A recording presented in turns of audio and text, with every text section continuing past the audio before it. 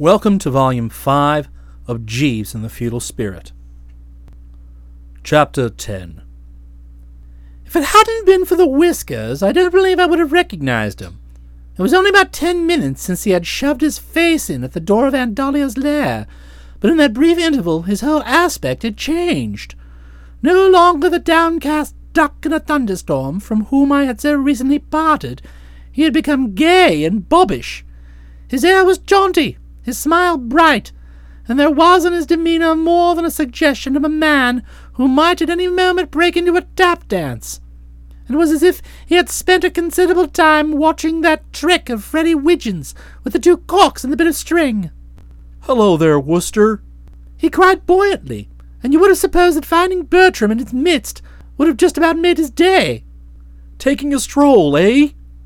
I said yes, I was taking a stroll, and he beamed as though feeling I could have pursued no wiser and more admirable course. "Sensible chap, Wooster," he seemed to be saying. "He takes strolls." There was a short intermission here, during which he looked at me lovingly, and slid his feet about in the manner of one trying out dance steps. Then he said it was a beautiful evening, and I endorsed this. "The sunset," he said, indicating it. "Very fruity," I agreed, for the whole horizon was aflame with glorious technicolor. "Seeing it," he said, "I'm reminded of a poem I wrote the other day for Parnassus. Just a little thing I dashed off. You might care to hear it." "Oh, rather!" "It's called Caliban at Sunset." "What at sunset?" "Caliban." He cleared his throat and began. "I stood with a man, watching the sun go down.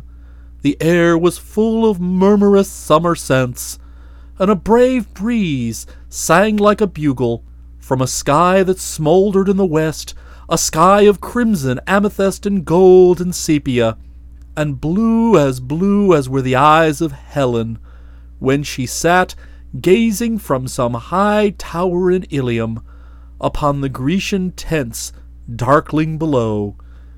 And he, this man who stood beside me, gaped like some dull, half-witted animal and said, 'I say, doesn't that sunset remind you of a slice of underdone roast beef?'" He opened his eyes, which he had closed in order to render the morceau more effectively. "Bitter, of course." "Oh, frightfully bitter." "I was feeling bitter when I wrote it. I think you know a man named Cheesewright. It was he I had in mind. Actually, we have never stood watching a sunset together, but I felt it was just the sort of thing he would have said if he had been watching a sunset, if you see what I mean. Am I right?" "Quite right." "A soulless clod, don't you think?" "Soulless to the core." "No finer feelings?" "None." "Would I be correct in describing him as a pumpkin-headed oaf?" "Quite correct." "Yes," he said. "She is well out of it." "She?" "Florence." "Oh, well, out of what?" He eyed me speculatively, heaving gently like a saucepan of porridge about to reach the height of its fever. I'm a man who can observe and deduce, and it was plain to me, watching him sizzle, that something had happened pretty recently in his affairs which had churned him up like a Sedlitz powder, leaving him with but 2 alternatives: A, to burst where he stood, and B, to descant his pent-up emotions on the first human being who came along. No doubt he would have preferred this human being to have been a non-Worcester nature, but one imagines that he was saying to himself that you can't have everything, and he was in no position to pick and choose. He decided on alternative B. "Wooster," he said, placing a hand on my shoulder. "may I ask you a question? Has your aunt told you that I love Florence Cray?" "She did mention it, yes." "I thought she might have done that. She is not what I would call a reticent woman, though, of course, with many excellent qualities. I was forced to take her into my confidence soon after my arrival here, because she asked me why the devil I was going about looking like a dead codfish." "Or like Hamlet." "Hamlet or a dead codfish, the point is immaterial. I confessed to her that it was because I loved Florence with a consuming passion, and had discovered that she was engaged to that oaf Cheesewright. It had been, I explained, as if I had received a crushing blow to the head. Like Sir Eustace Willoughby. I beg your pardon. In The Mystery of the Pink Crayfish. He was conked on the bean in his library one night, and if you ask me, it was the butler who did it. But I interrupted you. Yes, you did. I'm sorry, you were saying it was as if you had received a crushing blow to the head. Exactly. I reeled beneath the shock. Must have been a nasty jar. It was. I was stunned. But now, you remember that telegram your aunt gave me to give to Florence? Ah, yes, the telegram. It was from Cheesewright, breaking the engagement. I had no means of knowing, of course, what his form was when reeling beneath shocks, but I doubted whether he could have put up a performance topping mine as I heard these words. The sunset swayed before my eyes as if it were doing the shimmy, and a bird close by, which was getting outside its evening worm, looked for an instant like two birds, both flickering. What? I gurgled, rocking on my base. Yes. He's broken the engagement. Precisely. Oh, golly, why? He shook his head. I couldn't tell you. All I know is that I found Florence in the stable yard, tickling a cat behind the ear, and I came up and said, "Here's a telegram for you," and she said, "Really? I suppose it's from Darcy." I shuddered at the name, and while I was shuddering, she opened the envelope. It was a long telegram, but she had not read more than the first words when she uttered a sharp cry. "Bad news?" I inquired. Her eyes flashed, and a cold, proud look came into her face. "Not at all," she replied to me. "Splendid news. Darcy Cheesewright has broken the engagement." Gosh! You may well say gosh. She didn't tell you any more than that. No. She said one or two incisive things about Cheesewright, though, with which I thoroughly concurred, and strode off in the direction of the kitchen garden. I came away walking, as you may well imagine, on air. I depreciate the modern tendency to use slang, but I am not ashamed to confess that what I was saying to myself was the word whoopee. Excuse me, Wooster. I've got to leave you now. I just can't keep still. With these words, he pranced off like a Mustang, leaving me to face the changed conditions alone. It was with a brooding sense of peril that I did so. And if you're saying, "But why, Wooster? Surely everything is pretty smooth. What matter if the girl's nuptials with Cheesewright had been cancelled, when here is Percy Gorringe, all ready and eager to take up the white man's burden?" And I reply, but you haven't seen Percy Gorringe. I mean to say, I couldn't picture Florence, however much on the rebound, accepting the addresses of a man who voluntarily wears side whiskers and writes poems about sunsets. Far more likely it seemed to me that, having a vacant date on her hands, she would once again reach out for the old and tried, viz., poor old Bertram. It was what she had done before, and these things tend to become habit. I was completely at a loss to imagine what could have caused this in-and-out running on Stilton's part. The thing didn't make sense. When last seen, it will be remembered, he had had all the earmarks of one about whom love had twined its silken fetters. His every word at that parting chat of ours had indicated this beyond peradventure and doubt. Dash it, I mean, you don't go telling people you'll break their spines in 4 places if they come oiling round the adored object, unless you have more than a passing fancy for the bonny girl. So what had occurred to dim the lamp of love and all that sort of thing? Could it be, I asked myself, that the strain of growing that moustache has proved too much for him, and he caught sight of himself in the mirror about the 3rd day?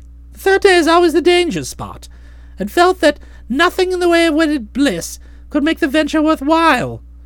Called upon to choose between the woman he loved and a hairless upper lip, and he cracked, with the result that the lip had had it by a landslide. With a view to getting inside stuff straight from the horse's mouth, I hurried to the kitchen garden, where, if Percy was to be relied upon, Florence would now be, probably pacing up and down with lowered head. She was there with lowered head, though not actually pacing up and down. She was bending over a gooseberry bush, eating gooseberries in an overwrought sort of way. Seeing me, she straightened up, and I snapped into the res without preamble. "What's all this I hear from Percy Gorringe?" I said. She swallowed a gooseberry with a passionate gulp that spoke eloquently of the churned-up soul, and I saw, as Percy's words had led me to expect, that she was madder than a wet hen. Her whole aspect was that of a girl who would have given her year's dress allowance for the privilege of beating G. Darcy Cheesewright over the head with a parasol. I continued. "He says there has been a rift within the lute." "I beg your pardon?" "You and Stilton. According to Percy, the lute is not the lute it was. Stilton has broken the engagement, he tells me." "He has, and I'm delighted, of course." "Delighted? You like the set-up?" "Of course I do. What girl would not be delighted who finds herself unexpectedly freed from a man with a pink face and a head that looks as if it has been blown up with a bicycle pump?" I clutched the brow. I'm a pretty astute chap, and I could see that this was not the language of love. I mean, if you heard Juliet saying a thing like that about Romeo, you would have raised the eyebrows in quick concern, wondering if all was well with the young couple. But when I saw him last, everything seemed perfectly okie-dokie. However reluctantly he had reconciled himself to growing that mustache. She stooped and took another gooseberry. "It has nothing to do with mustaches," she said, reappearing on the surface. "The whole thing is due to the fact that G. Darcy Cheesewright is a low, mean, creeping, crawling, slinking, spying, despicable worm." She proceeded, dishing out the words from between clenched teeth. "Do you know what he did?" "I haven't a notion." She refreshed herself with a further gooseberry and returned to the upper air, breathing a few puffs of flame through the nostrils. "He sneaked round to that nightclub yesterday and made inquiries." "Oh my gosh!" "Yes. You wouldn't think a man could stoop so low, but he bribed people and was allowed to look at the head waiter's book, and found that a table had been reserved that night in your name. This confirmed his degraded suspicions. He knew that I had been there with you, I suppose," said Florence, diving at the gooseberry bush once more and starting to strip it of its contents. "I suppose a man gets a rotten spying mind like that from being a policeman." To say that I was appalled would not be putting it any too strongly. I was, moreover, astounded. It was a revelation to me that a puff-faced poop like Stilton could have been capable of detective work on this uncanny scale. I had always respected his physique, of course, but had supposed that the ability to fell an ox with a single blow more or less let him out. Not for an instant had I credited him with reasoning powers which might well have made Hercule Poirot himself draw the breath in with a startled "What-ho!" It just showed how one ought never to underestimate a man simply because he devotes his life to shoving oars into rivers and pulling them out again, this being about as silly a way of passing the time as could be hit upon. No doubt, as Florence had said, this totally unforeseen snakiness was the result of his having been, if only briefly, a member of the police force. One presumes that when the neophyte had been issued his uniform and regulation boots, the men up top take him aside and teach him a few things, likely to be of use to him in his chosen profession. Stilton, it was plain, had learned his lesson well, and, if one did but know, was probably capable of measuring bloodstains and collecting cigar ash. However, it was only fleeting attention that I gave to this facet of the situation. My thoughts were concentrated on something of far greater pith and moment. As Jeeves would say, I allude to the position, now that the man knew all, of B. Worcester, which seemed to be sticky to a degree. Florence, having sated herself with gooseberries, was starting to move off, when I arrested her with a sharp "Hoy!" "That telegram," I said. "I don't want to talk about it." "Well, I do! Was there anything about me in it?" "Oh, yes, quite a bit." I swallowed a couple of times and passed a finger round the inside of my collar. I had thought there might be. Did he hint at any plans he had with regard to me? "He said he was going to break your spine in 5 places. 5 places? "I think he said 5. Don't you let him," said Florence warmly, and it was nice, of course, to know that she disapproved. "Breaking spines. I never heard of such a thing. He ought to be ashamed of himself." And she moved off in the direction of the house, walking like a tragedy queen on one of her bad mornings. What I have heard Jeeves call the glimmering landscape was now fading on the sight, and it was getting on for the hour when dressing gongs are being beaten. But though I knew how rash it ever was to be late for one of Anatole's dinners, I could not bring myself to go in and don the soup and fish. I had so much to occupy the mind that I lingered on in a sort of stupor. Winged creatures of the night kept rolling up and taking a look at me, and rolling off again. But I remained motionless, plunged in thought. A man pursued by a thug like Darcy Cheesewright has need of all the thought he can get hold of. And then, quite suddenly, out of the night that covered me, black as the pit from pole to pole, there shone a gleam of light. It spread, illuminating the entire horizon, and I realized that, taken by and large, I was sitting pretty. You see, what I had failed till now to spot was the fact that Stilton hadn't a notion that I was at Brinkley, thinking me to be in the metropolis. It was there he'd be spreading his dragnet. He would call at the flat, ring bells, get no answer, and withdraw baffled. He would haunt the drones, expecting me to drop in, and eventually, when I didn't so drop, would slink away baffled again. He cometh not, he would say, no doubt grinding his teeth. A fat lot of good that would do him. Of course, after what had occurred, there was no chance of him visiting Brinkley. A man who has broken off his engagement doesn't go to the country house where he knows the girl to be. Well, I ask you. Naturally, he doesn't. If there was one spot on earth which could be counted on to be wholly free from Cheesewrights, it was Brinkley Court. Brinkley cum Snodsfield in the Marsh, Worcestershire. Profoundly relieved, I picked up the feet and hastened to my room with a song on my lips. Jeeves was there, not actually holding a stopwatch, but obviously shaking his head a bit over the young master's tardiness. His left eyebrow quivered perceptibly as I entered. "Yes, I know I'm late, Jeeves," I said, starting to shed the upholstery. "I went for a stroll." He accepted the explanation indulgently. "I quite understand, sir. It had occurred to me that the evening would be so fine you were probably enjoying a saunter on the grounds. I told Mr. Cheesewright that this was no doubt the reason for your absence." Chapter 11. Half in and half out of the shirt, I froze like one of those fellows in the old fairy stories who used to talk out of turn to magicians and have spells cast upon them. My ears were sticking up like a wire-haired terrier's, and I could scarcely believe that I had heard right. Mr. I quivered. "What was that, Jeeves?" "Sir?" "I don't understand you. Are you telling me? Are you actually asserting that Stilton Cheesewright is on the premises?" "Yes, sir. He arrived not long ago in his car.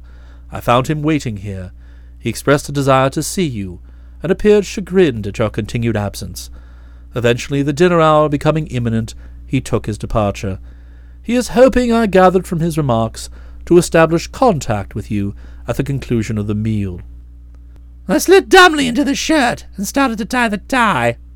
I was quivering, partly with apprehension, but even more with justifiable indignation. To say that I felt that this was a bit thick would not be straining the facts unduly.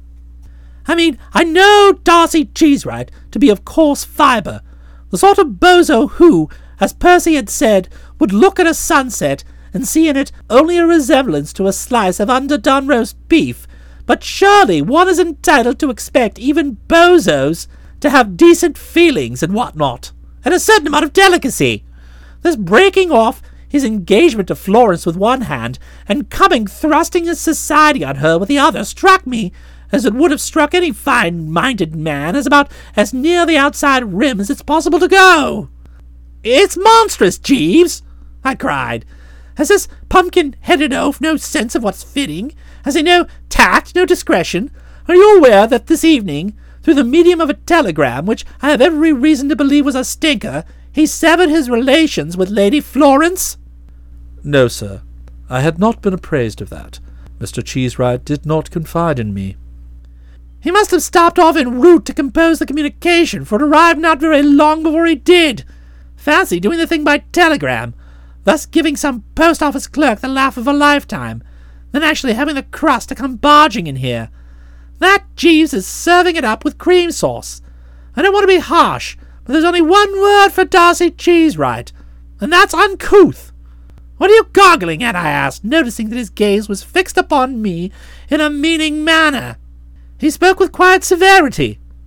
"Your tie, sir. It will not, I fear, pass muster." Is this the time to be talking about ties? Yes, sir. One aims at the perfect butterfly shape, and this you have not achieved. With your permission, sir, I will adjust it. He did so, and I must say he did a fine job of it, but I continue to chafe. Do you realize, Jeeves, that my life is in peril? Indeed, sir. I assure you, that hunk of Bologna, and I allude to G. Darcy Cheesewright, has formally stated his intention of breaking my spine in 5 places. Indeed, sir. Why is that? I gave him the facts, and he expressed his opinion that the position of affairs was disturbing. I shot one of my looks at him. You would go so far as that, Jeeves? Yes, sir. Most disturbing. Ho, I said, borrowing a bit of Stilton's stuff. Was about to tell him that if he couldn't think of a better word than that to describe what was probably the ghastliest imbroglio that had ever broken loose in the history of the human race, I would be glad to provide him with a Roget's thesaurus at my personal expense, when the gong went off and I had to leg it for the trough. I do not look back to that first dinner at Brinkley Court as among the pleasantest functions which I have attended. Ironically, considering the circumstances, Anatole, that wizard of the pots and pans, had come through with one of his supremest efforts. He had provided the company with, if memory serves me correctly, le caviar frais, le consommé au pomme de mort, le sylphizé à la crème de crevice, le fried smelts, le bird of some kind with chipped potatoes, and le ice cream. Of course, le fruit and le café. But for all its efforts on the Worcester sole, it might have been corned beef hash. I don't say I pushed it away untasted, as Aunt Dahlia had described Percy doing with his daily ration, but the successive courses turned to ashes in my mouth. The sight of Stilton across the table blunted appetite. I suppose it was just imagination, but he seemed to have grown quite a good deal both upwards and sideways since I had last seen him, and the play of expression on his salmon-coloured face showed only too clearly the thoughts that were occupying his mind, if you could call it that. He gave me from 8 to 10 dirty looks in the course of the meal, but except for a remark at the outset to the effect that he was hoping to have a word with me later, did not address me, nor for that matter did he address anybody else. His demeanour throughout was that of a homicidal deaf mute. The trotter female who sat on his right endeavoured to entertain him with a saga about Mrs. Alderman Blenkinsop's questionable behaviour at a recent church bazaar, but he confined his response to gaping at her like some dull, half-witted animal, as Percy would have said, and digging silently into the foodstuffs. Sitting next to Florence, who spoke little, merely looking cold and proud and making bread pills, I had ample leisure time for thought during the festivities, and by the time the coffee came round, I had formed my plans and perfected my strategy. When eventually Aunt Dahlia blew the whistle for the gentler sex to buzz off and leave the men to their port, I took advantage of their departure to execute a quick sneak through the French windows into the garden, being well into the open before the first of the procession had crossed the threshold. Whether or not this clever move brought a hoarse cry to Stilton's lips I cannot say for certain, but I fancied I heard something that sounded like the howl of a timber wolf that has stubbed its toe on a passing rock. Not bothering to go back and ask if he had spoken, I made my way into the spacious grounds. Had circumstances been different from what they were, not of course that they ever are, I might have derived no little enjoyment from this after-dinner saunter, for the air was full of murmurous summer scents, and a brave breeze sang like a bugle from a sky liberally studded with stars. But to appreciate a starlit garden, one has to have a fairly tranquil mind, and mine was about as far from being tranquil as it could jolly well stick. What to do, I kept asking myself. It seemed to me that the prudent course, if I wished to preserve a valued spine intact, would be to climb aboard the 2-seater first thing in the morning and hoe for the open spaces. To remain in status quo would, it was clear, involve a distasteful nippiness on my part, for only by the most unremitting activity could I hope to elude Stilton and foil his sinister aims. I would be compelled, I saw, to spend a substantial amount of my time flying like a youthful hart or roe over the hills where spices grow, as I remembered having heard Jeeves once put it, and the Worcesters resent having to sink to the level of Hearts and Rose. We're the juvenile or getting on in years. We have our pride.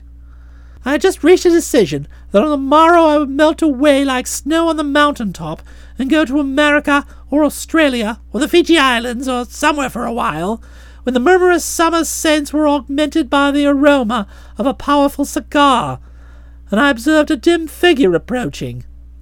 After a tense moment when I supposed it could be Stilton, and braced myself for a spot of that youthful Heart or Rose stuff, I got it placed.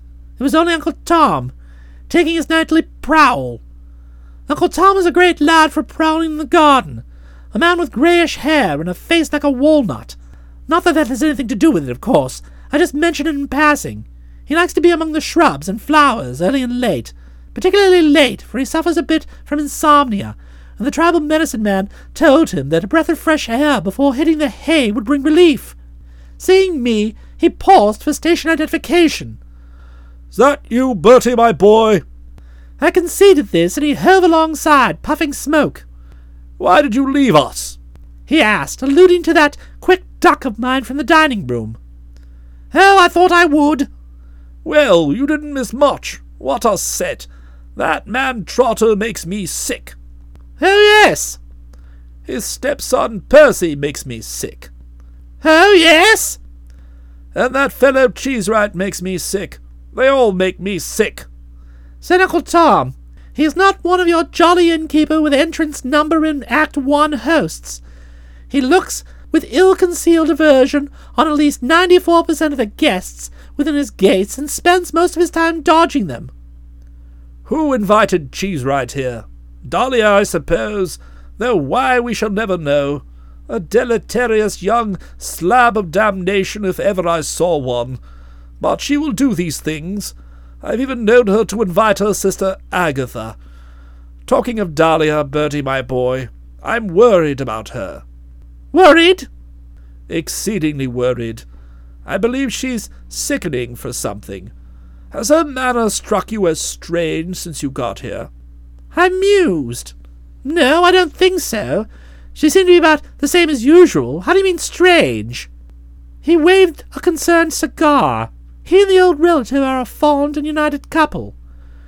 "It's just now, when I looked in on her in her room to ask if she would care to come for a stroll, she said no. She didn't think she would, because if she went out at night, she always swallows moths and midges and things, and she didn't believe it was good for her on top of a heavy dinner. And we were talking idly of this and that, when she suddenly seemed to come all over faint." "She swooned, you mean?" "No, I wouldn't say she actually swooned. She continued perpendicular, but she tottered, pressing her hand on the top of her head. Pale as a ghost she looked." "Odd." "Very. It worried me. I'm not at all easy in my mind about her." I pondered. It couldn't have been something you said that upset her. "Impossible. I was talking about this fellow Sitcup who's coming tomorrow to look at my silver collection. You never met him, have you?" "No." "Rather a fat-headed ass," said Uncle Tom, who thinks most of his circle are fat-headed asses. "but apparently knows quite a bit about old silver and jewellery, and all that sort of thing. And anyway, he'll only be here for dinner, thank God," he added in his hospitable way. "But I was telling you about your aunt. As I was saying, she tottered, and looked as pale as a ghost. The fact of the matter is, she's been overdoing it. This paper of hers, this Madam's Nightshirt, or whatever it's called, it's wearing her to a shadow. Silly nonsense. What does she want with a weekly newspaper? I'll be thankful if she sells it to that man Trotter and gets rid of the damnable thing, because apart from wearing her to a shadow, it's costing me a fortune. Money, money, money, there's no end to it." He then spoke with considerable fervour for a while of income tax and surtax, and making a tentative appointment to meet me in the bread line at an early date, popped off and was lost in the night. And I, feeling that the hour now advanced, it might be safe to retire to my room, made my way thither. As I started to get something loose, I continued to brood on what he had told me about Aunt Dahlia. I found myself mystified, At dinner I had, of course, been distrait and preoccupied, but even so I have thought, have noticed, if she had shown any signs of being in the grip of a wasting sickness or anything like that. As far as I could recollect, she had appeared to be tucking into the various items on the menu with her customary zip and brio, and Uncle Tom had spoken of her as looking as pale as a ghost, a thing which took some doing with a face as red as hers. Odd, not to say mysterious. I was still musing on this, and wondering what Osborne Cross, the sleuth in The Mystery of the Pink Crayfish, would have made of it, when I was jerked out of my meditations by the turning of the door handle. This was followed by a forceful bang on the panel, and I realized how prudent I had been in locking up before settling in for the night, for the voice that now spoke was that of Stilton Cheesewright. Worcester!